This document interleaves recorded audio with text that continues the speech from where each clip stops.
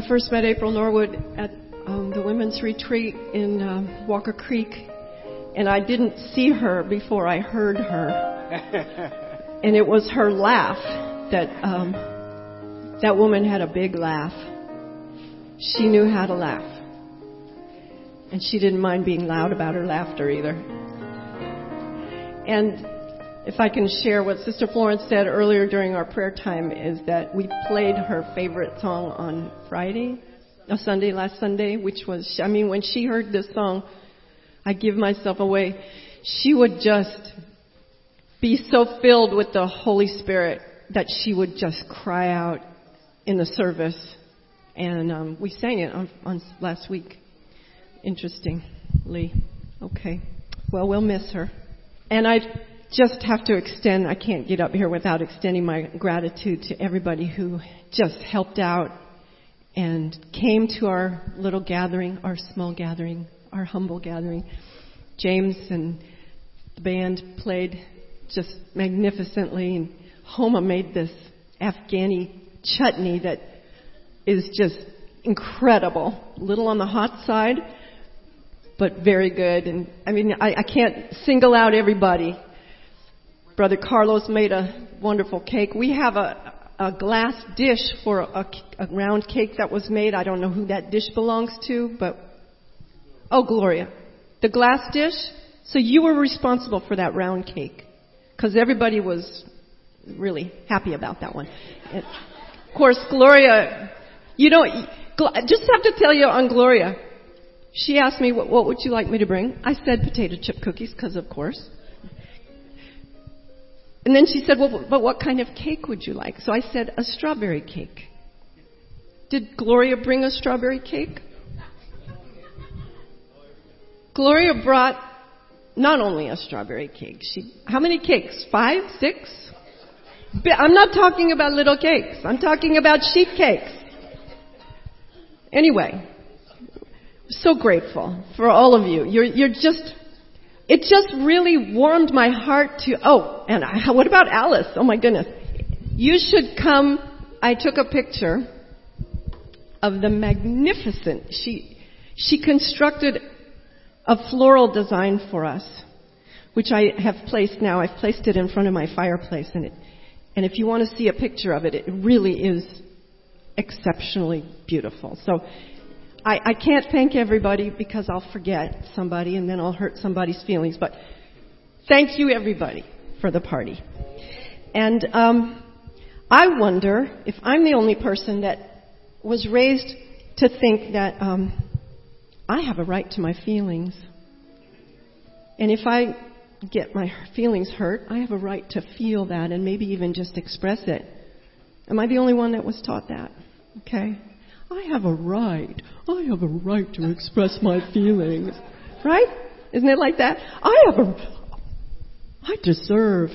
right to my feelings. Okay, well, I'm going to teach a little lesson today. I'm going to tell a personal story. Wouldn't it be nice if you could just go around your whole life and everywhere that you were speaking, Brother James was behind you playing the piano? I just wish I could live my whole life that way. That would make marital relations a lot better, because when I spoke to him, there'd be like this melody going on. Honey, you left your amplifier on the porch. Did you not think about the moisture that might get into it overnight, dear? See?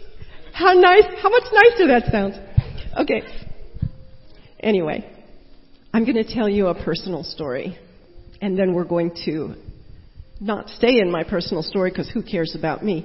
We're going to hear from God on a topic that is applicable to a personal story. Maybe a story that will resonate with some of you. My job, my vocation is that I am an editor. And I have lately been very successful working with a company called Reedsy that has an online sort of, what do you call that? Just a place where authors come when they need an editor, and I'm an editor, so I have a profile on there, and people can pick me, and I'm doing strictly Christian authors, and so I get paid. Reedsy gets a piece of it, and I work through Reedsy, through their website, with the author. And it's been excellent. It's been really wonderful. I've met some just beautiful Christian authors that way. Well, I took on an author, and my routine is that when I finish chapter 1, I delete the rest of the book so they don't have to look at the whole thing, and I send chapter 1, and they can review it and make comments, and then they send the comments back, and I work on that. Then when I finish chapter 2, or let's say 2 and 3, I'll delete chapter 1 and everything after chapter 3, and I just send chapter 2 and 3, right? And then they make notes, and we work that way. Well, I had gotten with this particular author all the way to chapters 5 and 6 before he figured out that I was deleting, and he saw that I had deleted more than half of his book. And he suddenly freaked out. And he sent me an email that was extremely offensive and insulting about my integrity and what I had done, that I had taken the liberty to delete half of his book as though I didn't feel that it was worth. So I just wanted to say, I'll just read one little sentence so you can see how offended I had the right to be.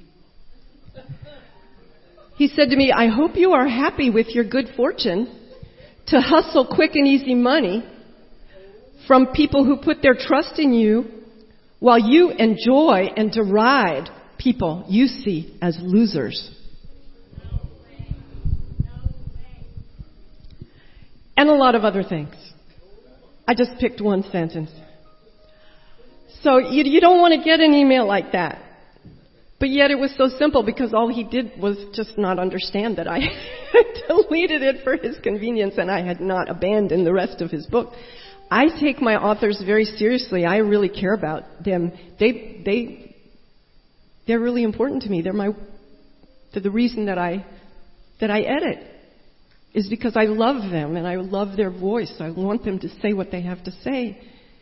And these were assaults on my integrity and my work, my workmanship, and I was righteously indignant. And I was offended. So, fortunately, I have a husband. You don't know what that means, because nobody's reacting. My husband is the one who says, "Let's take it down a notch, honey. Come back from the ledge.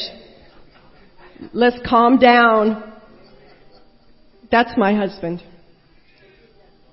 And so I said, "But I have a right to my feelings. And what if he leaves me a bad review and then I'll have 4 stars instead of 5, and then the next author will, and what if, and he's offended me and I want an apology and right? Calm down. Calm down. Why don't we pray for him?"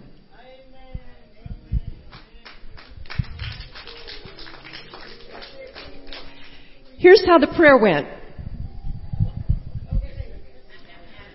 Lord Jesus, I know how much trust it takes for an author to put their precious work that they've worked so hard on into the hands of a perfect stranger, that is their editor.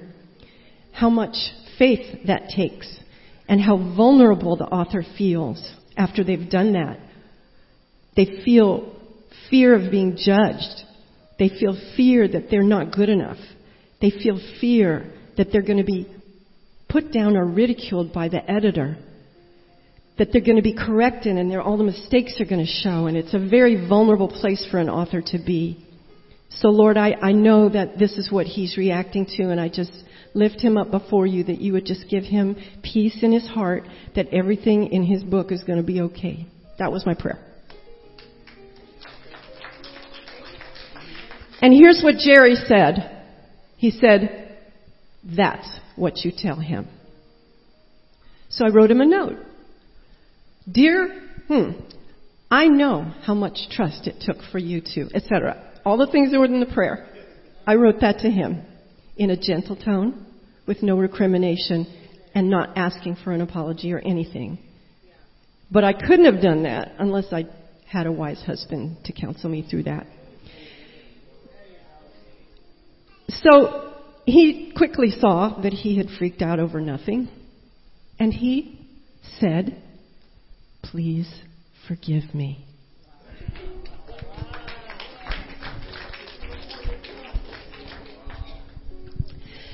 So there was an offense. Let's call that a thorn. If I had reacted to that offense, what about my integrity as an editor? And you said some things that there's thorn number 2. That's the second thorn. Now he's going to have to respond. Well, yeah, but I thought that's thorn number 3. Then I have to come back. Well, yeah, but you didn't understand correctly. There's thorn number 4. Pretty soon we've got a whole briar patch. Is that true? Okay. So what's the big deal about just letting it go? How about don't pick up the offense? How about don't turn one thorn into a briar patch? How about that? Which brings us to the biblical teaching on these things, which is found in 1 Samuel 25. And I'll tell you a little bit of background. We won't go there quite yet. I'm going to give a little bit of background on 1 Samuel 25. In the days when King Saul had been anointed king, thank you, Brother James, Saul displeased God because Saul was disobedient. And God removed his spirit from Saul. And God chose a new king, and that was David, son of Jesse. But there was a certain period where Saul was still the king. David had been anointed king, but yet Saul remained in position as king, and he got so mad at David that he was chasing him around, and David spent many years fleeing from Saul in the wilderness. Saul was chasing him around trying to kill him, and David was living as a fugitive with a band of his men. He was hiding from Saul. Now, during that time, David was offering protection to the people in the countryside in exchange for tribute. Kind of like what gangs, or the mafia, kind of like a thing like that. Sort of like the mafia thing. We'll protect you, you give us a little piece. But what it was he was protecting the countryside from the marauders and from invaders, and they would give him provision, and it was a mutually beneficial relationship. On one occasion, David requested provision from a man named Nabal. Now, Nabal was out. It was sheep shearing season, and he had all his men in the field there with all the sheep. And they went through a whole season. He must have had quite a few sheep. They're doing all the shearing at this time, and Nabal had lots of provisions to take care of his men. Well, David sent a messenger and asked if Nabal would share some of that with David and David's men. And he had good reason to do that, because as we read, David had been protecting them. David's men were respectful of Nabal's men. And so there was a good reason that David could expect Nabal to reciprocate with some generosity, right? But Nabal not only refused to give provisions to David's men, but he even insulted David along the way. So now we get to 1 Samuel 25:10, and this is Nabal's response to David's men. Who's David? Who is the son of Jesse? There are many servants today who are each breaking away from his master. So let's just look at that a little further. The fact that he says, who is the son of Jesse, tells us that he knows who David is, because David was the son of Jesse. He wouldn't have said that if he didn't know who David is. And basically he's saying, who is this nobody? He's probably a runaway slave. So Nabal clearly does not honor not only David, he doesn't honor God, because the whole countryside knew that David had been anointed by God to be king. So he not only didn't honor David, he didn't honor God. David became offended. And rightfully so. He had a right to his feelings. Didn't he? Come on, Carlos. He had a right to his feelings. He was rightly offended. Do I remind you of anybody? Okay. David became offended and enraged when his messenger delivered this message from Nabal, and he immediately made preparations. He took 400 of his men, and he was going to just basically go and kill Nabal and his entire household. Because that's what they deserved, right? But one of his men informed Nabal's wife of what was about to happen. Now, Nabal's name means foolish. He ended up with the name that fits his character. His wife is Abigail. Her name means my father is joy. Isn't that a lovely name? Love that translation. My father is joy. Abigail, unlike her husband, was a wise person. A wise person. So she immediately set to work preparing food. And she got a bunch of food together and she put it on the donkeys and she went out to meet David before he could get too far. She actually got on the ground. She humbled herself before David and she made an appeal to him. She asked him to forgive the slight. And she even took responsibility for it herself, as though she had done it. And her reasoning as to what she's trying to get from David makes a lot of sense. Here's how it goes. Now we go to 1 Samuel 25, verse 28 and 30 and 31. Here's the words of Abigail. Please forgive the offense of your slave. She's speaking of herself. For the Lord will certainly make for my Lord an enduring house. Because my Lord, and when she says my Lord, she's speaking of David, is fighting the battles of the Lord. And evil will not be found in you all your days. And that's actually our title today, Evil Will Not Be Found in You. And she went on. And when the Lord God does for my Lord David, in accordance with all the good that he has spoken concerning you, and appoints you ruler over Israel. This is how we know that everybody knew that he was going to be king. This will not become an obstacle to you.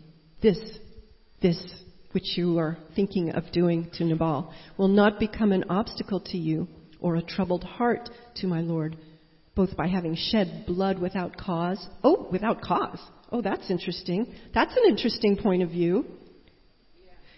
Without cause, and by my Lord's having avenged himself. In other words, David, you've been called by God for great things. You have been anointed by God to be king of Israel. You're even a forerunner of the Messiah.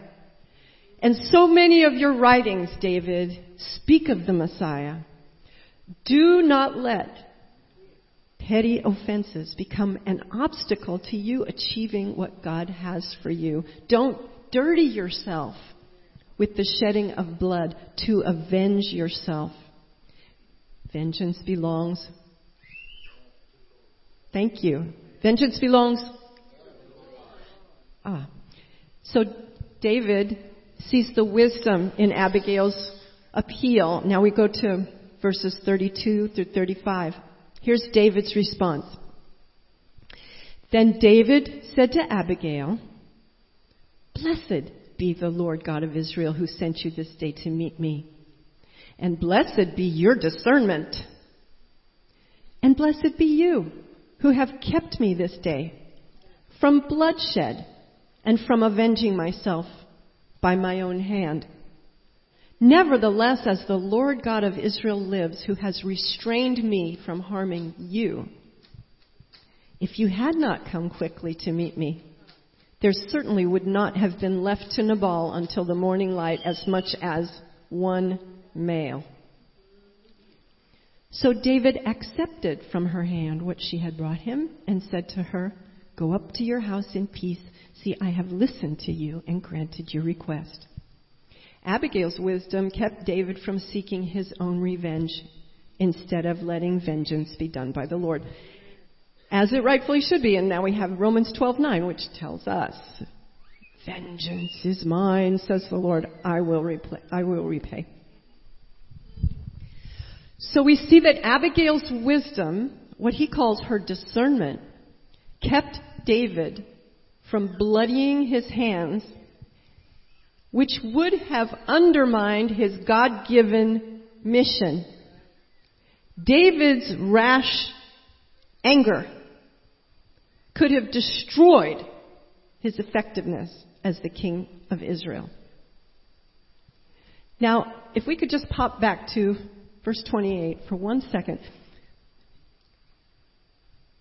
If we are fighting, it says here, this is Abigail saying to David, my Lord is fighting the battles of the Lord, and evil will not be found in you all your days. If we're fighting the battles of the Lord, we don't want evil found in our days. And this goes for each of you. This is not just for King David. This is for you. Because you all have a God-given mission, don't you? God has given you your own unique way of representing Him in the world. You could, if you wanted to, smuggle in grief. Now let's look at verse 31. We've got the next one. An obstacle. We've got an obstacle. We've got a troubled heart. You want that in your God-given mission? Do you want that dirtying up your God-given mission? You want an obstacle? You want a troubled heart? Dirtying up your God-given mission? So we see that David was reviled by Nabal, but that David did not revile in return. And sure enough, God did take vengeance. Isn't that amazing? Let's read verses 36 to 38. Here's how the story goes. Then Abigail came to Nabal, and behold, he was having a feast in his house like the feast of a king. And Nabal's heart was cheerful within him, for he was very drunk. So she did not tell him anything at all until the morning light. How many people know that you can't talk to a drunk or stoned person? If you are dealing with a spouse or a family member or a friend who is intoxicated, that is not the time to talk to them. They can't hear you, they don't know what you're saying, and they won't remember in the morning. But in the morning, see, that's how wise she is. She waits till the morning. He's sobered up. When the wine had gone out of Nabal, his wife told him these things. And what happened? His heart died within him so that he became like a stone. About 10 days later, the Lord struck Nabal and he died. And guess who got to marry King David? David looped back and circled back and married Abigail. And she became the mother of a few of his sons. I forget which ones. Absalom, maybe? I forgot. But of course, in being reviled and not reviling in return, we have, of course, the supreme example of Jesus. Don't we? Let's read what Peter says in 1 Peter 2. He says, Christ also suffered for you, leaving you an example so that you would follow in his steps. He who committed no sin, nor was any deceit found in his mouth. And while being abusively insulted, he did not insult in return. While suffering, he did not threaten, but kept entrusting himself to him who judges righteously. Here's the thing. Jesus had the power to insult in return. There were people doing some bad things to him, and he had the power to let them have it.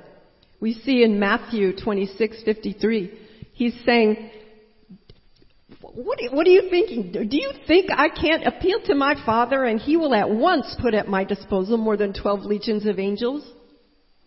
I can do that, he says. Yet he didn't do it. He allowed himself to be what?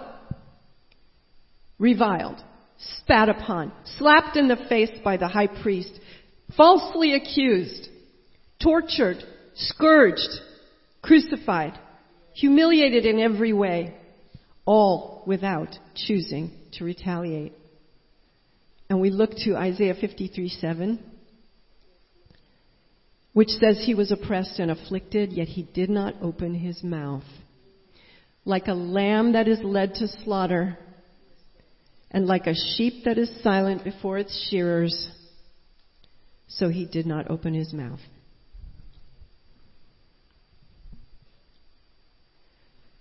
So, I have two conclusions for you.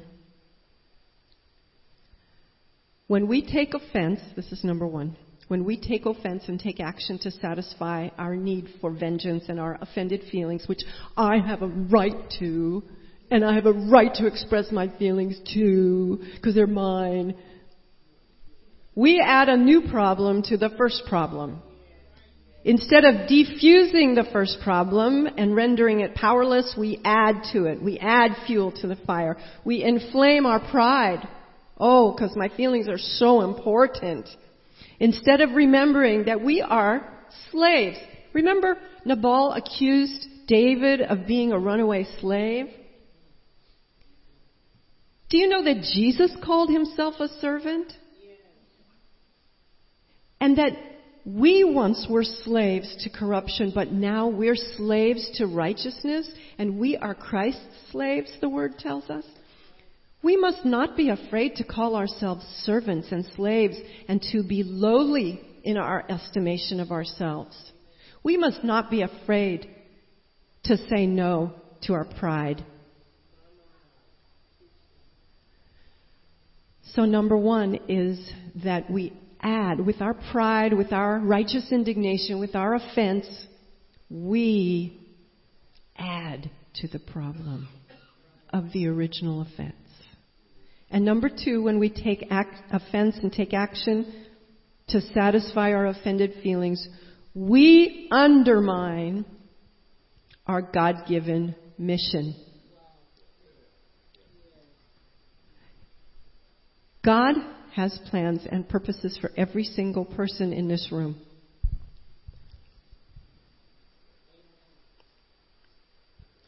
He wants you to be his ambassador to spread the message, the good news of salvation through Jesus to those who are lost. And the whole world is lost. It's a lost world. And he has work for you to do, doesn't he? If there's anybody who doesn't know that, I hope you'll come and talk to Pastor or a pastor, someone, Pastor Carlos, somebody. I didn't know I had a God-given purpose. I didn't know I had work to do in Christ Jesus. If you didn't know that, talk to someone about it, because everyone has a mission. Everyone has a mission field, even if it's your children, even if it's your grandchildren, even if it's your neighbor, your Muslim neighbor that you try never to talk to because I don't know what to say to my Muslim neighbor. Too crazy there. That's your mission field. That's your mission field. Your friends in school, that's your mission field. So if you dirty yourself by this, what would David have been, for David would have been the shedding of innocent blood. For us, it's thorns of offense. What kind of ambassador are you then? How can you be a Christ-like ambassador if you're not Christ-like in your behavior? How many people just need to be reminded over and over that Jesus did not come to be served? He came to serve. Our model is a servant. Not someone who came to be served. Who are we to expect that we should be treated as anything more than the servant of Jesus Christ? So those are my two ending points, and I will end now with A summing up that comes from Peter again. Let's listen to this. I'll read it nice and slow. And this is our summing up. To sum up. All of you, all of you, be harmonious. Be sympathetic. Be loving. Be compassionate. Be humble. Not returning evil for evil or insult for insult, but giving a blessing instead. Oh, you insult me? I bless you. For you were called for the very purpose that you would inherit a blessing. For the one who desires life, to love and see good days, must keep his tongue from evil and his lips from speaking deceit. He must turn away from evil and do good. He must seek peace. Oh, you want to hurt me? I want peace with you. And pursue it. For the eyes of the Lord are toward the righteous, and his ears attend to their prayer, but the face of the Lord is against evildoers. And who is there to harm you if you prove zealous for what is good? But even if you should suffer for the sake of righteousness, you're blessed. And do not fear their intimidation, and do not be in dread, but sanctify Christ as Lord in your hearts, always being ready to make a defense to everyone who asks you to give an account for the hope that is in you. That's your mission. There's your mission. Wondered what your mission was? To be ready to make a defense to everyone who asks you to give an account for the hope that is in you. But how? With a wagging finger? With a raised voice? With exasperation? Nah, he knows. With gentleness and respect. With gentleness and respect. And keep a good conscience. You don't want things dirtying your conscience because you really blew it in the way you responded to this person or that. So that in the thing in which you were slandered, those who disparage your good behavior in Christ, they're going to be put to shame, not you. For it is better, if God should will it so, that you suffer for doing what is right rather than for doing what is wrong. Can't say it better than that.